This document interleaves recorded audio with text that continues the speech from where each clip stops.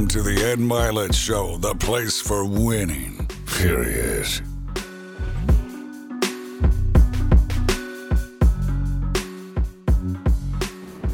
Welcome back to Max Out with Ed Milet. The gentleman to my left does not need an introduction. This is Terrell Eldorado Owens. Not my full name. Otherwise known as T.O. to most of you out there. Right. And newly elected NFL Hall of Famer, T.O. So congratulations on that. Appreciate it. And welcome to the program. Appreciate it. Max out, huh? Max out, exactly. We're going to max out the day here today. So there's so much to talk about. So this guy, if you don't know, Google it. But you're talking about, in my opinion, my generation, the best wide receiver in football and arguably the best player in football during that time. 153 touchdowns, almost 16,000 receiving yards. Probably the most impressive thing, I don't know if you know this or not, only player in the history of the NFL to score a touchdown against every single team. Did you know that? I do know that. Yeah, but even better than that, maybe you don't know this, only player in the history of the NFL to score 2 touchdowns against every single team. Did you know that? I think I did. That's a real thing. You knew. You knew. So you're talking about, in the history of football, one of the all-time greats. But I actually don't think it's the most interesting thing about you. I think the most interesting thing about you that I've started to learn is how you grew up. So I want to talk a little bit about that because I don't think coming out of this, you went to Tennessee, Chattanooga. That's not necessarily, no offense, but that's not a wide receiver NFL powerhouse of football, right? So, and where you grew up and how you grew up, I don't think everybody would have predicted at 8 years old or 10 years old or even 17 years old necessarily you would turn out to be the way that you did. So I want to talk about how you got there and what you did. So how did you grow up? Like, where did you grow up? Alexander City, Alabama. Relatively small town. Like how small? I think 14, 15,000 people. Small, yeah. So relatively small. Where everybody knows your name. Yeah, like right. that that TV show Cheers. Yeah, everybody knows your business. Right. They know what's going on. Right. But our football team, our school, we were 6A. So we were pretty big in terms of school size. In high school? In high school. But you didn't play football before high school though, right? No, I played in junior high, but I was just kind of just on the team. That's crazy. Again, I was really little, skinny, scrawny. When I left high school, I was probably maybe right at 6 feet. Oh, you kept growing. 6'1" and maybe 170, 75 pounds. Did you not, you can go back a little further, did you start like your freshman year on varsity in high school? No, I didn't. I was on JV. I was on junior varsity. You played JV? Right, junior varsity. Then obviously once you get past the 10th grade, you have to play on the varsity. So I played a number of sports, from baseball, basketball, I ran track, obviously football. So I just played the sport because I was competitive. Just liked to play the game. My junior year, that was when I really got an opportunity to play. I was like second or third string, so actually second string. So the receiver that was going to be playing that particular game on a Friday night, he ended up getting sick during the school day. And so I ended up having to start. And so my running back coach, Coach Lassiter, came up to me. He goes, "Yo, Ricky's sick." He goes, "You're going to have to start. You're going to have to play tonight." And so he basically gave me some encouraging words, sat at my locker. He literally said, he goes, "You're going to do fine. Don't worry about anything." And he went on to say, he goes, "You know what? You're going to score a touchdown tonight." Did you? And I did. You did. But so the third leading receiver in the history of the NFL isn't starting as a junior in high school until this guy. Nor senior year either. Are you kidding me? No. You didn't start as a senior in high school? That's bananas. So you obviously, wow, like, isn't that a lesson? All you young athletes that follow me, hey, just because it's not where it needs to be right now doesn't mean it can't get there. And you entrepreneurs that are following me, you may not be on the varsity of business yet. This is one of the all-time greats in the history, and you're talking about, by that time, most guys are being recruited. They got 8, 9, 10 schools coming after them. Absolutely. That's crazy. So what did you do? Just like every time you get an opportunity, you just took advantage of it? Is that what would happen? I did. My head coach at the time, Steve Severese, he basically, during the course of the school year, we have probably like a 30 to 45 minute period, what they call it, enrichment period, where we can either study work on other subjects, kind of to help get your grades up, things of that nature.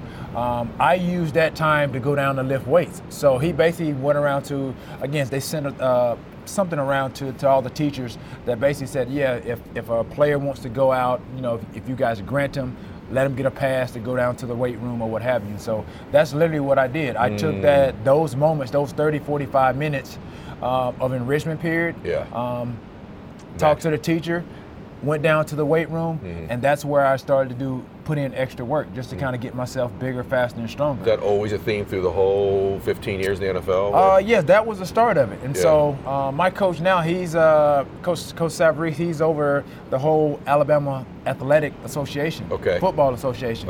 And so these are some of the things when he left, and he coached a couple of years at a couple of high schools. That was the message to some of his students that with me really kind of continuing, beginning the success that I did early on in my San Francisco days, that was the story that he told those students, that I was a kid that really put in hard work. I wasn't the most athletic, I wasn't the most sought after, I wasn't the most highly recruited coming out of high school, going into college, but he always remembered during those enrichment periods, he could go down that weight room, go down that hall, he would hear somebody or weights clinking around in the weight room. He knew exactly who it was, and it was me. That's awesome. So just so you know, even for me, because I know a lot about you, I did not know you didn't start in high school until your senior year. And so then you didn't get recruited by the Alabamas, the Auburns, the LSUs either, right? Yep, I just got asked this question just a few days ago. Again, Auburn is 45 minutes from me. Right. University of Alabama, they're an hour and something away from me. But again, it's not their fault. I was a late bloomer. My body developed late. My skill set wasn't where it needed to be to even capture the attention of some of those schools of that caliber.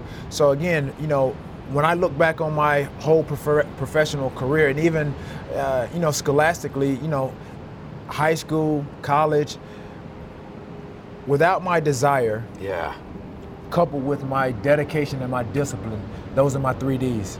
Desire, dedication, and discipline. Without those 3, I wouldn't be where I am today. All these people spinning on planet Earth right now, you've had one of the most extraordinary lives in sports of anybody the last 20 years, right? All kinds of different things have happened. And so before we get even to college, but I want to go back. Right. I think when I interview people and my friends that are successful, I go back when they're a little boy. So I'm talking little Terrell, Terrell, right? Make sure I pronounce it correctly. Little Terrell. I go back to that little boy. I wonder what was going on in that dude's life to give him this edge, this drive, all these different things that make you up. Usually, there's like a great person behind him, an extraordinary person. Usually a woman when it's a man. So for you, when you were this little boy, we go back to 6-year-old T.O., 8-year-old, 9-year-old, what was your life like and who was instrumental in it? Again, growing up in a low income, type of environment. Real low income? Yeah, I mean, I lived in the projects, you know what I mean? So when you think about projects, I mean, being on welfare, I know what that's like. Having to stand in line to get blocks of cheese and bread and stuff like that. I know what that is. The WIC program, Women, Infant, and Children. I'm familiar with that. Food stamps, I'm familiar with that. I went through that process. Again, living in the projects. Again, if you've lived in the projects, you know what it's like. Not the best of situations. You got roaches crawling around, turn on the lights, they scurry around. Dude, I lived it. So again, my grandmother, like I said, I lived with my mom a little bit. Again, we stayed in the projects, and she had me at a very young age. My grandmother helped my mom raise not only me, but my other siblings. So when you think about the women or a woman behind, that little 6, 8, 9, 10-year-old Terrell, that's who it was. It was my grandmother. What did she do for you? What was significant about her for you? Just the way she raised me. I mean, she was from the South. Anybody that knows anything about the 50s, 60s, it was rough, especially for an African American. She picked cotton. Wow. Her mom and dad picked cotton. So it was a generational thing. So these are some of the things that I learned. And even when she was on the phone talking to her friends, I was ear hustling at that age. I heard some of the hardships that not only that she had to go through, but what she learned through her mom and her dad. I mean, at one point through her life, she lost track of her mom. She had no idea where she was. And again, when I got into college and a few years into the National Football League, my mom tried to help find my grandmother's mom. My gosh. There was rumors that she was in prison and all these things, and obviously to no success. But again, these are some of the things. Again, the way that I was raised, I'm a product of my environment, and I feel like she raised me the right way. She taught discipline? Us absolutely. You can add that to my list of D's. I mean, it is in there, but discipline was a big part of it. Growing up in a household like that, I was under her roof, I had to abide by her rules. I can almost picture her. So you were, when you made it, I'm just curious, you made it, you've signed, you probably had your rookie deal, but then you finally had you get that good contract, right? You had that first contract. What was it like for her, for you? Like, was she proud of you? Like, did her life change? What was it like for you to be able to do something for her? What would that feel like? Just because I want everybody to know, like, you have a breakthrough moment someday. Like, what's that feel like? It changed, and she had no idea it was changing because she was diagnosed with dementia. That's right. In '96, and that was my rookie year. And anybody that knows anything about dementia and the progression, and obviously Alzheimer's, in which I'm an advocate for. Again, I didn't realize until I really did a lot of research and became more knowledgeable about the disease. But she had no idea what was going on with her, how her health was eventually going to deteriorate to where she had no idea. She wouldn't recognize her own son, her own daughters. So again, the bond and relationship that we had I'm so thankful and blessed and fortunate, because even throughout my 15-year career, I was able to, once she got to a point of where she couldn't walk around. My grandmother was very active. She didn't drive a car for a period of years, but she would walk all through town. That's how small our town was. I mean, she would walk through town. She didn't want to ride with anybody. That was her way of just exercising. But unbeknownst to her, her health was deteriorating. And she had no idea who I became. Understanding, you talk about the contracts. Again, I made in 1 year what she probably made her entire life. I ended up paying off her house. Awesome. She had no idea. But again, these are some of the things that I felt like I owed to her because of some of the things that she did, not only for me, but my mom as well. And so everything that I've done throughout my career, she's definitely been at the backbone. She's been the cornerstone. She's been my inspiration. She's been my motivation, regardless of the perception that people have of me based on the media portrayal of some of the situations that have gone on through my career. And speaking of that, it's one of the things a lot of people don't really even know about with TO2 is he does a lot of work with Alzheimer's. He does a lot of work with people that suffer from dementia and things of that sort. And so you're talking about a guy who's put his heart, his time, and his money where his mouth is on this stuff too. So I knew she was a significant presence in your life, and I didn't want to do an interview with you without honoring her. Oh, absolutely. And so that's why I bring that up. So anyway, you go away, you played basketball and football in college, right? I did. And your college football team wasn't a winning team either. No, it's funny. We played 11 games a year. So a total of 44 games my whole college career. Guess how many games that I won? How many did you win? 13. Oh my gosh, are you kidding me? 13, that's it. Oh my gosh. So that tells you where the program was at that point in time. From 92 to 96. Oh my gosh. And now where they are. Right. The athletic director, the chancellor at the University of Tennessee at Chattanooga, me leaving there, kind of putting them on the map, so to speak. They basically said, I've helped their program. Oh my gosh, of course. To get to where they are right now. And I was so touched and moved 3 years ago when I went back for the first homecoming in 19 years. I had no idea what kind of impact that me going to Chattanooga, me having the level of success that I've had in the National Football League, what it meant to my college. I got to imagine that every single recruiting conversation they've had since the day you signed with the Niners and became something, your name was said. And again, but like I said, I was so oblivious from 96 being drafted with the Niners of what I was doing and what I was gonna and what I became. I had no idea. I think there's a lot of things. I think there's things that guys like you do that are just unconscious. Like I just think there's a lot of things that are great about you that you take for granted because it's you, and also some of the results or impact you can have. And so unconscious and unknown. There are so many great things that I've done throughout the course of my career, and the media kind of handpick and nitpick, people that they want to put at the forefront and glorify. I never really was fortunate enough to be one of those guys because of my personality. I think maybe it rubbed some people the wrong way because of my confidence, and that often got misconstrued with being cocky and arrogant. My grandmother, we just mentioned, like she would be appalled if I was arrogant or cocky. That's not how I was raised. And so for me to hear all these things and for the media to portray me in this light, I dealt with it internally. Nobody wants to be frowned upon or looked down on or be characterized as being arrogant or just a bad person in general. So I had to internalize these things. Again, I was bullied. I was picked on as a little kid as well. I had self-esteem issues. I didn't like being dark-skinned. I didn't like being skinny. So a lot of these things that I experienced as a young age, it motivated me as I grew up. It's stacked and stacked. I tell you what, man, I appreciate how honest you are, not only throughout your career, but also even now, just saying those things. Because there's a lot of guys out there that are watching this. They're insecure. They're getting bullied. Their skin's too dark, or their skin's too light, or their eyes are a certain way. They're getting bullied for. They're too heavy. Before I knew the correct term of what being picked on mean. Yeah.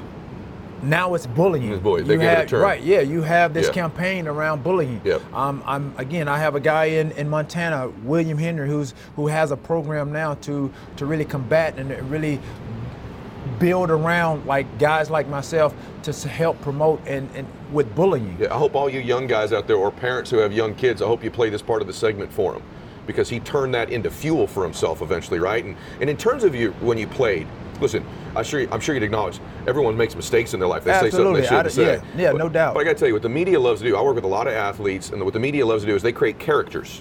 Yeah. People aren't one-dimensional. You have many dimensions to you. So once you're a character, they love to portray you a certain way, ask you questions that fit that narrative, and then all of a sudden, find me an athlete who's not, find me a professional athlete who's not incredibly confident, and I will show you somebody who is no longer a professional athlete, right? Like, you have to play with immense confidence. It's not arrogance. You just answer stuff honestly. So let's talk about that for the career for a second. I'm curious, because this small town guy, not a big time school, now you're in camp with the Niners, your rookie year, okay? Jerry freaking Rice is there. Yeah. Probably your hero growing up, right? I never, like I said, my grandmother's so strict, I didn't get to do a whole lot. Didn't watch a lot of TV. That's crazy. The only TV shows that I really got to watch was Wheel of Fortune. I got to watch the Channel 6, Channel 12 news. Really? And I got to watch the Cosby Show. Get out, really, for real. Yeah. But did you know who Rice was? Yeah, no, not until like my junior year in college. Oh my gosh, that's bananas. Like, you didn't know who Jerry Rice was till your junior year in college? Junior year in college. Okay. I had no idea because I never followed football like that. Okay. So I never really was a football fan. So you go to camp, though. I know a little bit about the history. So Jerry Rice is there. Then there's a number one pick in front of you, Stokes out of UCLA. Yeah, Wasn't he there got too? drafted the year before, 95. So they got a number one. They invest a third-round pick in you, right? What was that like going? Did you have to earn a roster spot? Like, were you the first thing, like, I got to make the spot? Or well, absolutely. I again, not really knowing and being aware of what the draft consists of, what it encompasses. I mean, I thought, okay, you drafted, you're on the team. I mean, I didn't know you had. Really? I didn't know you had to go through the process of you got to make the team. So that's awesome. Again, like I said, that was kind of how clueless I was to really me playing beyond the collegiate level, because I never thought that I would play beyond the collegiate level. Awesome. We mentioned basketball. I played 3 years of basketball. I mean, the program wanted me not to play my senior year, understanding that I had an opportunity to play professionally. Football. So, but my love was so great for basketball. I was like, no, I'm not going to forego my senior year of playing basketball to concentrate on football, when that was never really on my radar. That's crazy. But yeah, I was drafted, wore number 15 in camp. My coaches, Larry Kirksey at the time, they drafted me on potential based on my physical attributes and what I could probably add to the game. They thought that I could learn under Jerry Rice, J.J. Stokes, and then I got to be there and saw guys like Nate Singleton. These are veteran receivers, Chris Thomas, and a lot of other free agents that were on the team at the time. So I'm looking around, I'm like, I'm number 15. I don't get an 80 number. You don't get an 80 number, a legit number, until you make the team. I didn't know that. So 15 was my number, going all the way through preseason. And as this preseason unfolded, you started to see the cuts break down as we get closer to the season. So I saw guys that I felt in my mind were better than I was. Really? They were getting cut. So I mean, it's natural instinct. Okay, if you know that your skill set is not where theirs are. You're like, okay, well, I'm next. You're next. That's the same. I was a realist about my abilities when I was in high school and college. I knew that there were guys that were better than me. That's crazy to hear. I knew in college, I knew that there were guys that were bigger, faster, and stronger than me, even in college.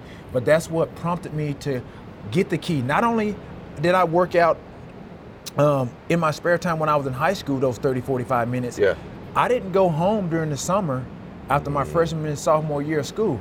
So I got the key from the strength and conditioning coach. I did the same thing. Got the key to the weight room. Here we go. Did the same thing. I would go in. That's how I got stronger, because I was in there by myself. So I had to lift off by myself. I had to be careful because I was in there by myself. No one spotting you. Nobody spotting me. So that's how I got stronger. So these are some of the things that I did, unbeknownst to the world out there, in terms of how I made it. This is so good because you outworked everybody. It's also the things you do when no one's watching. Like when you played, one of the things everyone would say, oh, his physique. Right. Now you know where this comes from. It doesn't happen overnight. That's awesome to hear. I hope everyone's hearing these lessons, business, sports, you name it. And then again, this running theme of you taking advantage of opportunity, right? So during that season, Rice gets hurt. That's my second season. year. Is that when you had your breakthrough? Was really the second season? Yeah, kind of, sort of. Yeah, I played sparingly. You know, my rookie year, I played a lot of special teams. Yes. But would you catch a couple passes that year, right? Yeah. I mean, I think I had I don't know how many yards I had. No, I think I had like 4 touchdowns my rookie year. But again, I started to kind of just familiarize myself with the playbook, Steve Young, just the culture of professional football in itself. And so I go in my second year, again, going into the offseason, I'm preparing myself just to be a vital part, of value to the team. And so we go into my second season, first game, we go down to Tampa. Jerry Rice, I think he runs a reverser or something, and Warren Sapp, I think, just beat our defensive end, got him from behind, and he tears his ACL. From that point on, I mean, I get thrown into the fire. And here we go. And so that's where that preparation, you know, that and just me familiarizing everything that I had done my rookie year, leading up to my second year, I was preparing myself for this moment. I love it. And if I wasn't prepared, then I wouldn't have been able to add value to the team. You see, I didn't say success because I hadn't. There was no level of success at that point. Wow. I was still trying to add value. Wow. I was trying to add value to the Jerry Rices, to the Steve Youngs, to the JJ Stokes, to the organization, to the team itself. Wow. So I hadn't really experienced any success at this point. I was still trying in that mode of proving myself that I could play at the professional level. What a great distinction. So when did by the way, I want to tell you one thing, just off the whole thing. I turn on a football game, it's the playoffs, it's you guys against Green Bay. The best catch I've seen in a clutch moment in my entire life is that catch you made in the end zone. That says a lot. I mean, what year was that, though? 99. Okay, we're going to feed this in right here. You're going to watch this guy come across it's the middle, and you get obliterated and hold on to this football, right? Yeah. Like that's the kind of stuff about, like, you added value, and then it was like, oh my God, this guy's special. It's literally like where I caught the ball. It's equivalent to going in between two cars. Unreal. Or going into the eye of a hurricane or a tornado. Because Steve Young, he put that pass where nobody else could catch it but me. How much time was left in the game? I think at that time when I caught it, about 8 seconds left. Like 8 seconds left in the game, right? So I think things like that start happening. So you took advantage of your opportunity. Then there's these special moments, and you start going, wait a minute. Maybe I got something here, right? Maybe I'm special. When did you have this guy, just so you know, this man had 20 catches in a single football game. So I'm curious, did you know going into that game, like whoever the corner was that way, I'm going to eat this dude up? Or was that just the game kind of fell in your direction? Well, for everybody that don't know out there, this is Jerry Rice's last home game. Okay, I didn't know that. So, yeah, this is Jerry Rice's last home game. We playing the Chicago Bears. Okay. We go into this game with the game plan and the mindset of we're trying to send this guy off into the sunset, you know what I mean? We're trying to send him off into something like this. Right. You know what I mean? So our first 15 plays scripted, or 20 plays, I think it was 15. Okay. I guarantee you 98% of the pass plays, 13 to 14 of the pass plays, or the plays in general, were for Jerry. Okay. We're trying to send the greatest receiver of all time out the best way possible. Got you. But not only did we know that, but the world knew that. The Chicago Bears knew that. Right. The defense knew that. Yes. So they tried to prevent, and they did a great job of taking him out of the game plan. Taking him away, which opened up for you. What did you just mention? You segue into this by saying me taking advantage of opportunities. Yeah. So that's what I did. So Jeff Garcia, the quarterback at the time, he had to be smart going through his progressions, knowing that, okay, I can't imagine what Jeff was like. We're trying to get the greatest receiver of all time. We're trying to get him off. And so he has to be smart about the game plan, not to force anything. So he goes through his progressions, and Jerry been the number one receiver, and you could have said that me and JJ, again, depending on the receiver sets or formations, we're 2 and 3 in the progression. So I was just basically running my routes to win, to be open, to be that secondary receiver. If Jeff goes through his one option and Jerry's not there, he goes to 2 or he goes to 3. I was on the receiving end of 20 of those passes. It's interesting. This is like the most telling part of the interview, just so you know, because the perception of you, I think sometimes is that this is, and it's completely opposite. I'm going to bring another example up in a minute. I think like the ultimate team player on the field. I just asked you about a record you had for a long time, and you credited Jerry with it. You literally just said that he created opportunities for me, right? It really was. That's a team. That's what a team person. Actually, most team guys would not even say that. So that's incredible. That I asked you about a record you hold, and you basically give credit to Rice for moving coverage his way and opening things up for you, and to your quarterback, by the way, too. I'm curious because now you become the Jerry Rice the rest of your career.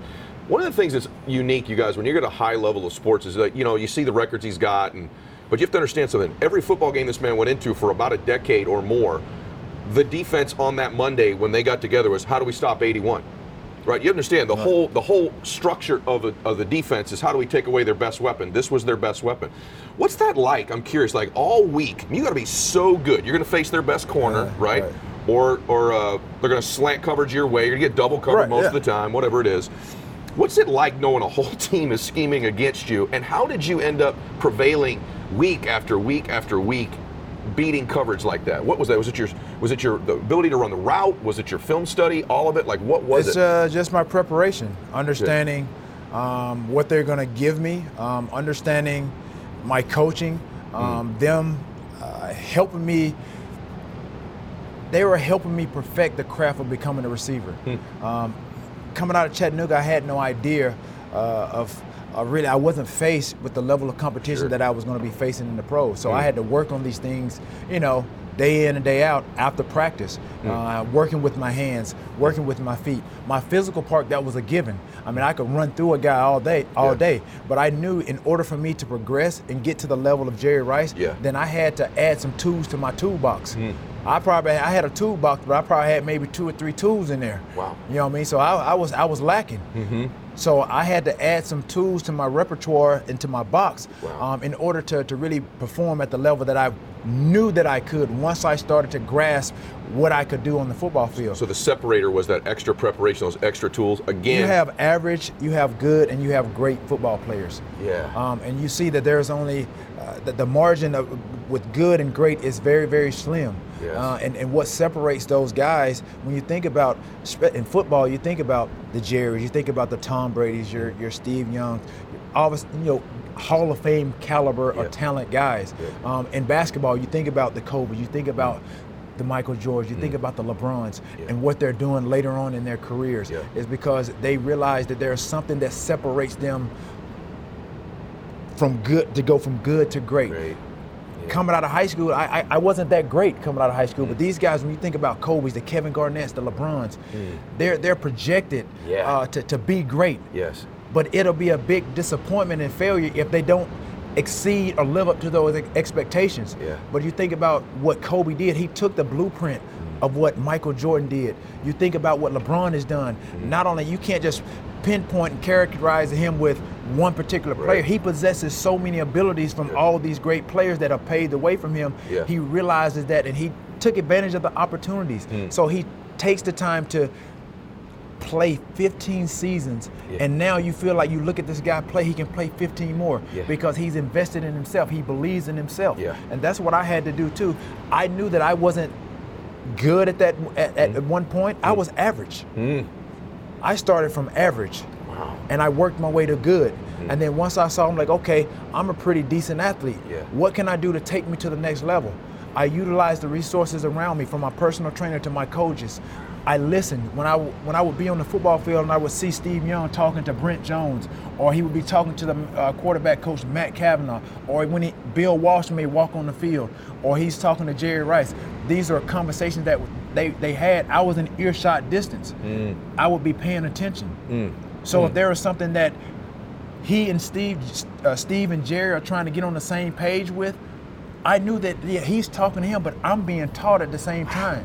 So I'm taking all this into account, into consideration, because I may be in that situation one day, and ultimately I was, because I had some big shoes to fill. Wow. Honestly, I was afraid to be average. I was afraid to be good. I wanted to be great. I wanted to be better than good. And so that's what enabled me to do the things that I did on the football field. When I saw smaller guys, squirt through defenses, how quick they were, how agile they were, I knew as a big body, in order for me to get to that level, I had to work on these things. Wow, this is awesome. Like maybe some of my favorite 3 or 4 minutes in the history of doing this, because this is like inside the inside of the inside of a Hall of Famer in anything. Same is true for any of you guys in business. You get to that level where you're good, and you want to get to that level where you're being great. It's fighting for these little extra things, those extra mentors, extra conversations, extra preparation, extra tool in your toolbox to communicate or close or product or whatever the heck it is. It's awesome. Curious, this is a football question. Toughest corner you had to go up against in your career? Aeneas Williams. Aeneas Williams from the Cardinals. Was he in the Cardinals? Yeah. First, he was with the St. Louis Rams. Yeah, Rams and then Cards, right? Because I was in the NFC West, so we played them twice a year for my first 3 or 4 years. And so he was a big corner. Okay. I was a big receiver. So again, I'm sure he did film study, just like I had to do film study. And guys that did film study to try to minimize you, like you said, they game plan. How do you stop this guy? Yes. I was just a young buck, 81. How do you stop? How do you stop this young kid? Yeah. How do you stop this young kid? Yeah. So him being a veteran, I'm sure he studied film on what I did good, what I did decent, what I did poorly, and he probably tried to minimize those things, eliminate those things. What I did great, good at that time. And so it was tough getting off bump and run, because going to a small school, I wasn't faced with a lot of that. Okay. So everybody probably wanted to get physical with you at the line of scrimmage, but very few guys had the capacity to do it because you were so strong, right? And Williams could. Right, and the thing is, especially for him, he was just my size, so he could. There was some room for error for him to make up. Okay. But if it's a smaller guy, if they mess around and they slip, I use my physicality or my quickness to get by. They know it's a wrap. It's a wrap. Yeah. So they didn't come up and press me as much. But he was the guy that forced me. I'm like, man, I got to get better, because I can't only just get by with having some success against these other corners. Yeah. There are going to be other big corners in the league. They're going to look at him like, okay, he stopped T.O. Yeah. So let me see how he did it.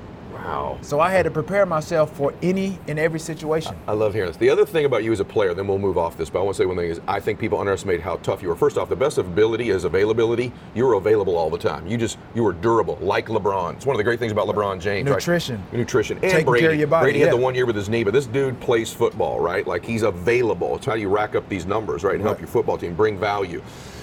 You were tough, though. And so I'm a Patriot fan.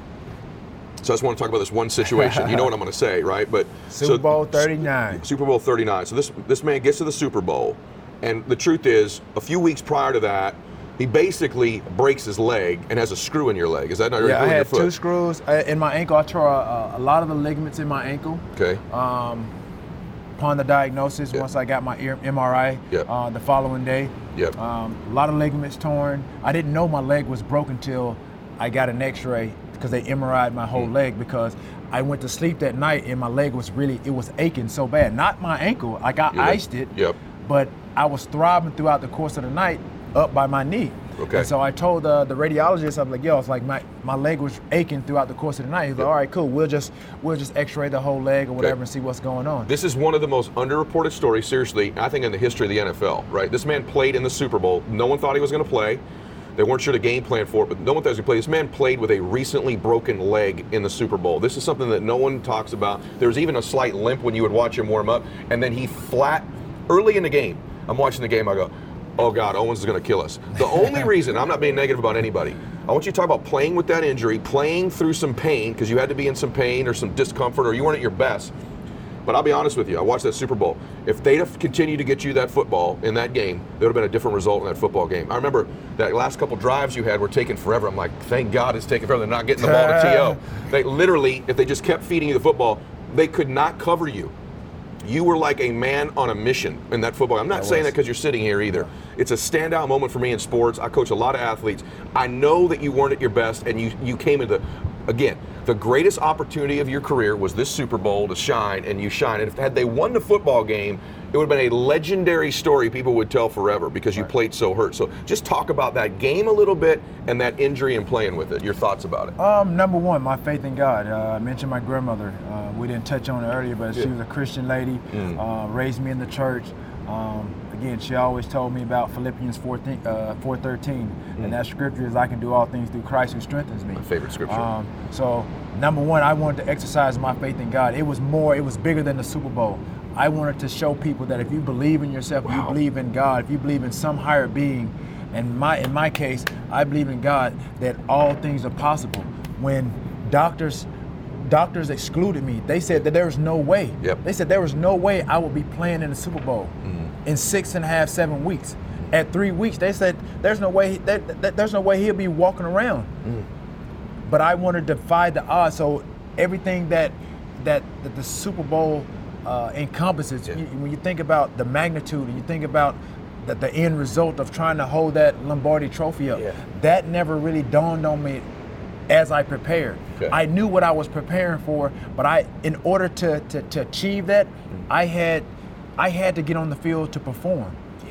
I had to be able to play in order for any of that to happen. Amazing. So I just wanted to, my training staff, Rick Burkholder, they were behind me 100%. Those guys saw my preparation from the time that I got traded from San Francisco to Philly.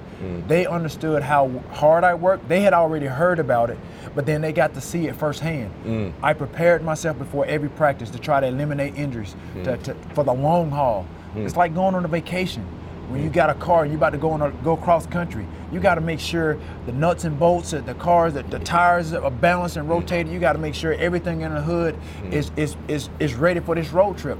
So that's how I prepared for the season. So going into the Super Bowl, I prepared my rehab process from mid-December to February. I prepared myself like it was the first time that I was preparing for anything. Wow. And so with that help of the training staff, I was able to do some remarkable things on that football Was it field. A game time thing, or did you know you were going to play that day? Leading up to game day, my first time practicing was Wednesday. Mondays and Tuesdays are pretty light days. So you were out 7 weeks. First practice back is the Wednesday before the Super Bowl. Wednesday before the Super Bowl. Crazy, man. Going into it, Wednesday, it was unseasonably cold and rainy during this time of the year in Jacksonville. So that was my first practice. So up until this point, I'm running around, I'm rehabbing, going through ladders, I'm doing everything, no problem. This particular day on Wednesday, it's raining, it's drizzling rain, it's cold, it's about 40 degrees. I start to run around and my legs started to ache. Oh my gosh. So that put doubt in the head coach's mind that I would be ready by Friday. And it was scary for me and Rick, the trainer at the time, because he hadn't seen me limp or do anything up until this point. And I'm talking about I'm doing ladders, I'm doing drills to assimilate like game type atmosphere. So now I'm practicing for the first time and I start limping, and I'm like, oh my gosh, what's going on? Wow. I told Rick after the practice, I said, Rick, don't worry about it. I said, trust me. I know you believe in me. I said, just tell Andy I will be ready by Sunday. And on Friday is when they assess injured guys. And they have to clear them for the games. Oh boy. So they had this meeting on Friday after our practice, and Andy Reid still had doubt. Thursday was obviously better than Wednesday, but he still had doubt. So I said, Rick, I will be ready. I said, just believe me. He believed me. That's one thing I will say about Rick. He's now with the Kansas City Chiefs, still right there with Andy Reid. We talked today like we've never, like I'd never departed. Wow.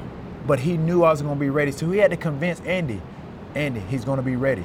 And I think if Andy could do it all over again, he would give me more opportunities on that Super Bowl 39 Sunday, because I think he took the reins off a little bit. But the opportunities that were given to me that day, I had 9 passes to come my way.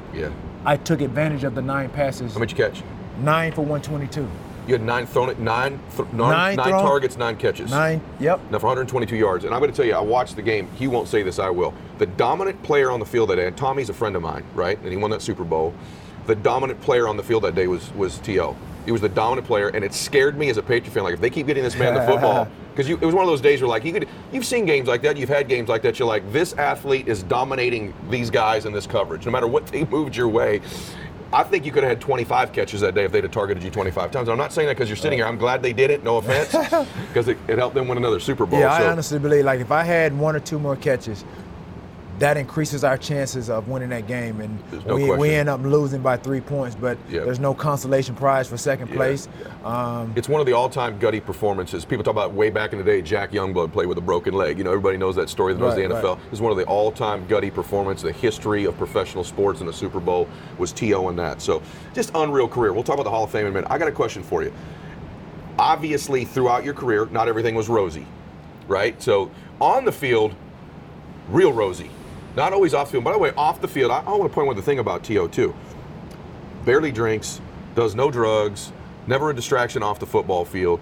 But there was some media stuff, how they painted you, how you reacted, et cetera. What do you regret? Like, you went back, you said, hey, I'd change this if I could. If I'm being honest, if I look back on my career on the field, I can't believe you change anything. But off the field, media related, all that kind of stuff, what would you say? I wouldn't. I regret is a strong word. What would you change? I don't regret anything. I mean, could I have gone and could I wish I could go back and change some things. If I had to change anything, it would be my communication with management. It would be my communication with coaches. It would be my communication with players. But I attribute the lack of communication with my upbringing. Yes.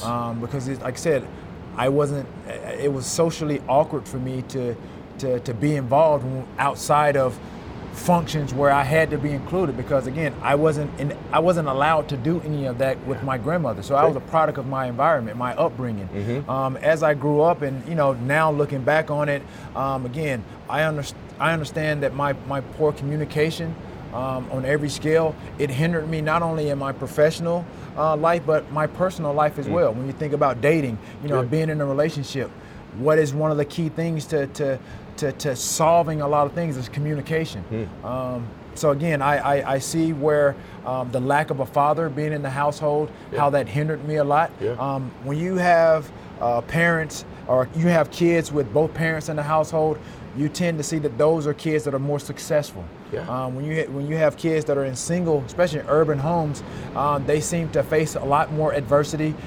They're more challenged in a number of ways, and so I'm no different. And so, as you said, I don't stand here, and I've never said that I was perfect by any means. It was a growth, a maturation process that I've had to go through, that a lot of people have had to go through. And it's unfortunate that people see me in a different light based on what they've heard through the media, what they've read. Obviously, as a part of the media, but at the end of the day, I always refer, and I just hold on those words of my grandmother. Always be true to who you are. No matter what the situation, people are going to talk good and bad about you. Because if you allow that to manifest and get under your skin, you're not going to progress as a human being. And so I've always felt that way. Always played with a chip on my shoulders, even in every situation when it was something, again, with management or coaches or a player, I didn't allow that to deter what I had to do on the football field. That's for sure. Because I knew that if I did that, I wasn't playing for the right reason. And we weren't going to benefit. Understanding my level of play and what I brought to the table. My goal was obviously to win a championship. And in order to do that, I had to be efficient on the football field. And if I let outside things and outside noise affect me to where it affected my play, then where's my value? I appreciate that. That's an honest answer, and I do see that too. The other thing too is that I watched. All I know is I watched the guy contribute on the field, and everyone that I know that knows you, so that actually knows you or has interacted with you, every single person tells me the same thing. He's such a good guy, so warm. Even your spirit, you just know you're a good, warm dude. Even I watch how you treat my guys with the cameras, every little thing like that, because some guys don't do that. The camera comes on, as you know, oh, hi, and they're like a whole different character. Who you see sitting here is who he is right when this camera clicks off, and I love that about you, brother. Like, I admire you. I admire what you've become and where you come from, and it's all culminated to kind of the final couple pieces here. It's culminated, now you're on the ultimate team. Right? You're in the Hall of Fame. So if you go back, I'm just curious, I want to know how you feel about that. You go back to this little boy, T.O., no father in the house, small town, food stamps, projects, mom's 17 when she has you. This is amazing, man. Grandma kind of raises you with mom, but grandma's the main influence. Not a great high school player until you advanced, got your opportunities. Go to a relatively unknown college. 3rd round draft pick.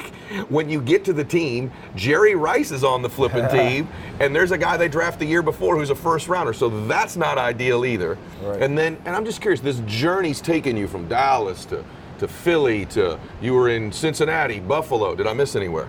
Is that it? Yeah, San Francisco, Philly, Dallas, Buffalo, and Cincinnati. See, I kind of know my stuff, don't I? You got it. So you have this journey from this little boy T.O.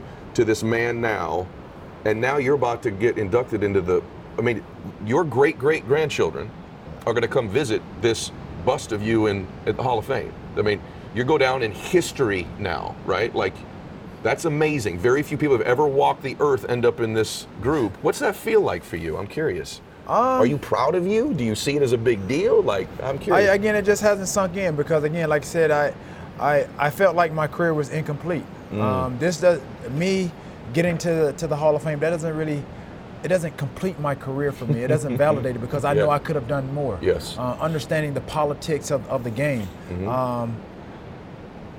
Being that I was so outspoken. But you think, and you see now where we are as a country, as a society, and you think about the millennials, everything that I did back then, it was frowned upon. Yes. You think about the platform, the social media platforms where these kids and everybody has a voice to be heard. Yeah. I was doing those same things. I know. It was frowned upon, but now it's being embraced. Yeah. I feel like I was ahead of my time in terms of how people viewed me, in terms of the platform and the voice that I had. I know that I'm not a bad person. We just talked about it. Could I have done some things differently? Of course. Yeah. But when you talk about character, I'm always going to defend my character. Yeah. We're talking about the Hall of Fame and what that means. The reason I've been so vocal about that is because I'm going to defend my character. My reputation is what it is. Yeah. You can ask anybody about that, and it's going to be good, it's going to be bad. Yeah. But in terms of my character, there you go. That's what I'm going to defend because my grandmother, she instilled in me who I am and who people get a chance to see on an everyday, not on an everyday basis, but when you spend 15, 20 minutes to an hour, you get to see the essence of who Terrell is. On that football field, it's like I'm a Marvel character. I'm a superhero. That's right. I put on that uniform and I turn into somebody else. Yeah. You think about Peter Parker goes to Spider-Man, David Banner in the Incredible Hulk, Clark Kent into Superman, Diana to Wonder Woman. That's how I separate the two. And so being in the Hall of Fame, I understand it's an honor. Yeah. It's great. It's a great accomplishment. I'm hoping my kids can one day sit and watch and really just hear the words that are coming out of my mouth and understand who their father is. Yeah. What I've had to go through, what I've had to overcome. It wasn't the worst of things, but everybody always has their path to success, their journey. That's why I wanted you on the show, because I think it's one of the most extraordinary stories. I think it's a story of like achievement, of overcoming adversity, of hope, of honesty, of hard work, of toughness, of resiliency, of performing, of taking advantage of opportunities when they put up multiple ones. Like, doesn't start his junior year, dude gets sick, ends up becoming in the NFL Hall of Fame. I mean, like, I think this journey, this story is like, I think it's just magnificent. Like, I want people to see it. And actions speak louder than words. Your actions are scream. Look at the actions. There's a sheet here of your records. I started to think I was going to do it. This is just, we have a whole daggum interview on just this stuff right here, right? It's bananas. So I want to say congratulations to you Thanks for that. so much. And also, thank you. How you treat people precedes you. And I want to thank you for being a humble guy, and a giving guy, and a generous guy. You could be humble, giving, generous, and still be strong and confident. Yeah. And I think people misunderstand that, and you embody it. Before we go, though, a couple things I want to make sure they can do. First off, how do they find you on social media, number one? Because I want them to interact with you, because this man's going in the Hall of Fame. You're about to watch him go on the next journey of his life, which is going to be extraordinary. All the philanthropic stuff you do. So how do they find you on social, first of all? At Terrell Owens, and obviously Facebook. You can find me Facebook at terrellowens.com. Okay. I have two Facebook pages. I have a fan page and my personal page. My personal page has a photo of me with some shades on it. Okay. My fan page has my logo, my TO logo. Okay. And so just to know that you're on the right page, those are mine. Again, like I said, I'm very social media active. Twitter, Instagram, Snapchat. Okay. All of that. And the reason I want you to Terrell Owens. Yeah, at Terrell Owens. And the reason I want you guys to interact with him on there too is I've told T.O. this, and he's starting to do a whole lot more of it too. T.O. would be an incredible speaker, those of you that run companies, to bring into your company, to have him interviewed, to have him speak, because the story itself is just extraordinary, right? And like we were talking beforehand, just so you know, people that walk the walk are unique. He could go play right now.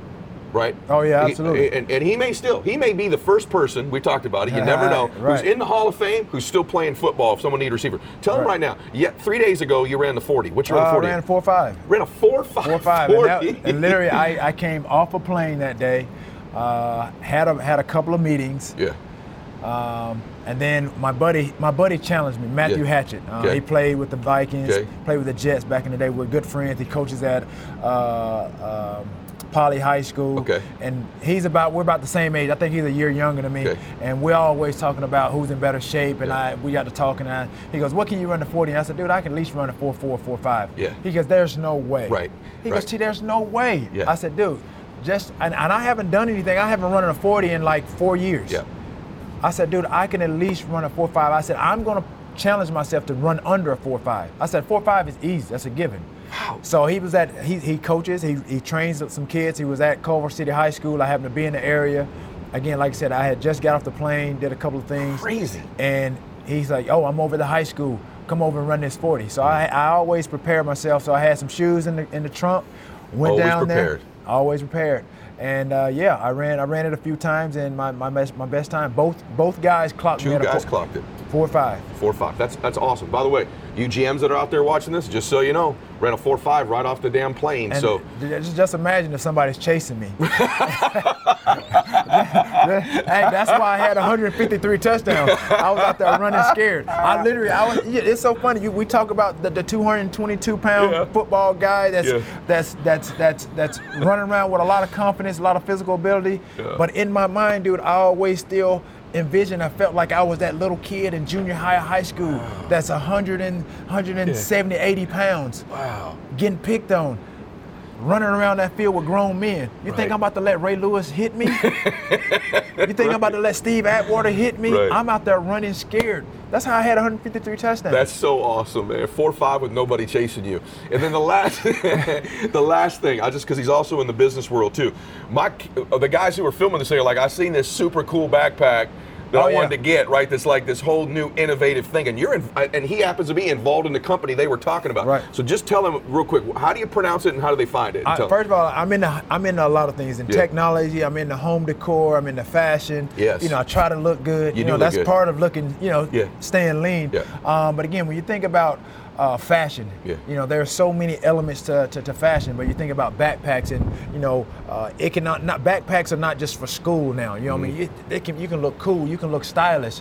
Again, this is a high-end type of backpack. It's a Zoox bag. Go to zooxbag.com. That's XOOX bag BAG.com, and you'll see the style of bag that we're talking about. And it's just not just a backpack. Right, tell them. Just to put stuff in. You can put your laptop in, other items, but the cool thing about this bag is it has 2 detachable speakers. Yes. That's the technology, aspect of the bag as well, that you can play music, Bluetooth, very stylish. I mean, like I said, it's awesome. It's like a lifestyle bag as much as it is, right? It looks good, but also it's a lifestyle bag. And I just to tell you, my camera guys were talking about that. You end up here and they're like, "Hey," he's like, "That's my company." Yeah. So it's awesome. So pretty cool. This is a great season of your life, and I'm proud of you, and I'm excited for you, and I'm grateful for today very much. Thank you so much, T.O., for being here, brother. I enjoyed it so much. And so, as I always tell all of you, first off, make sure you're running my 2-minute drill. It's not the 2-minute drill he ran. 2-minute drill is that when I make a post on Instagram, in the first 2 minutes, anybody makes a comment with a hashtag max out to it, you get in a drawing that day to win my gear, my books, all kinds of stuff from me. So make sure you're making comments. And when you see this interview here today, if you're watching on iTunes, give it a review. If you're on YouTube, some platform like that, make sure that you make a comment and give it a like or something like that. I hope you enjoyed today's program, everybody, and max out. God bless you.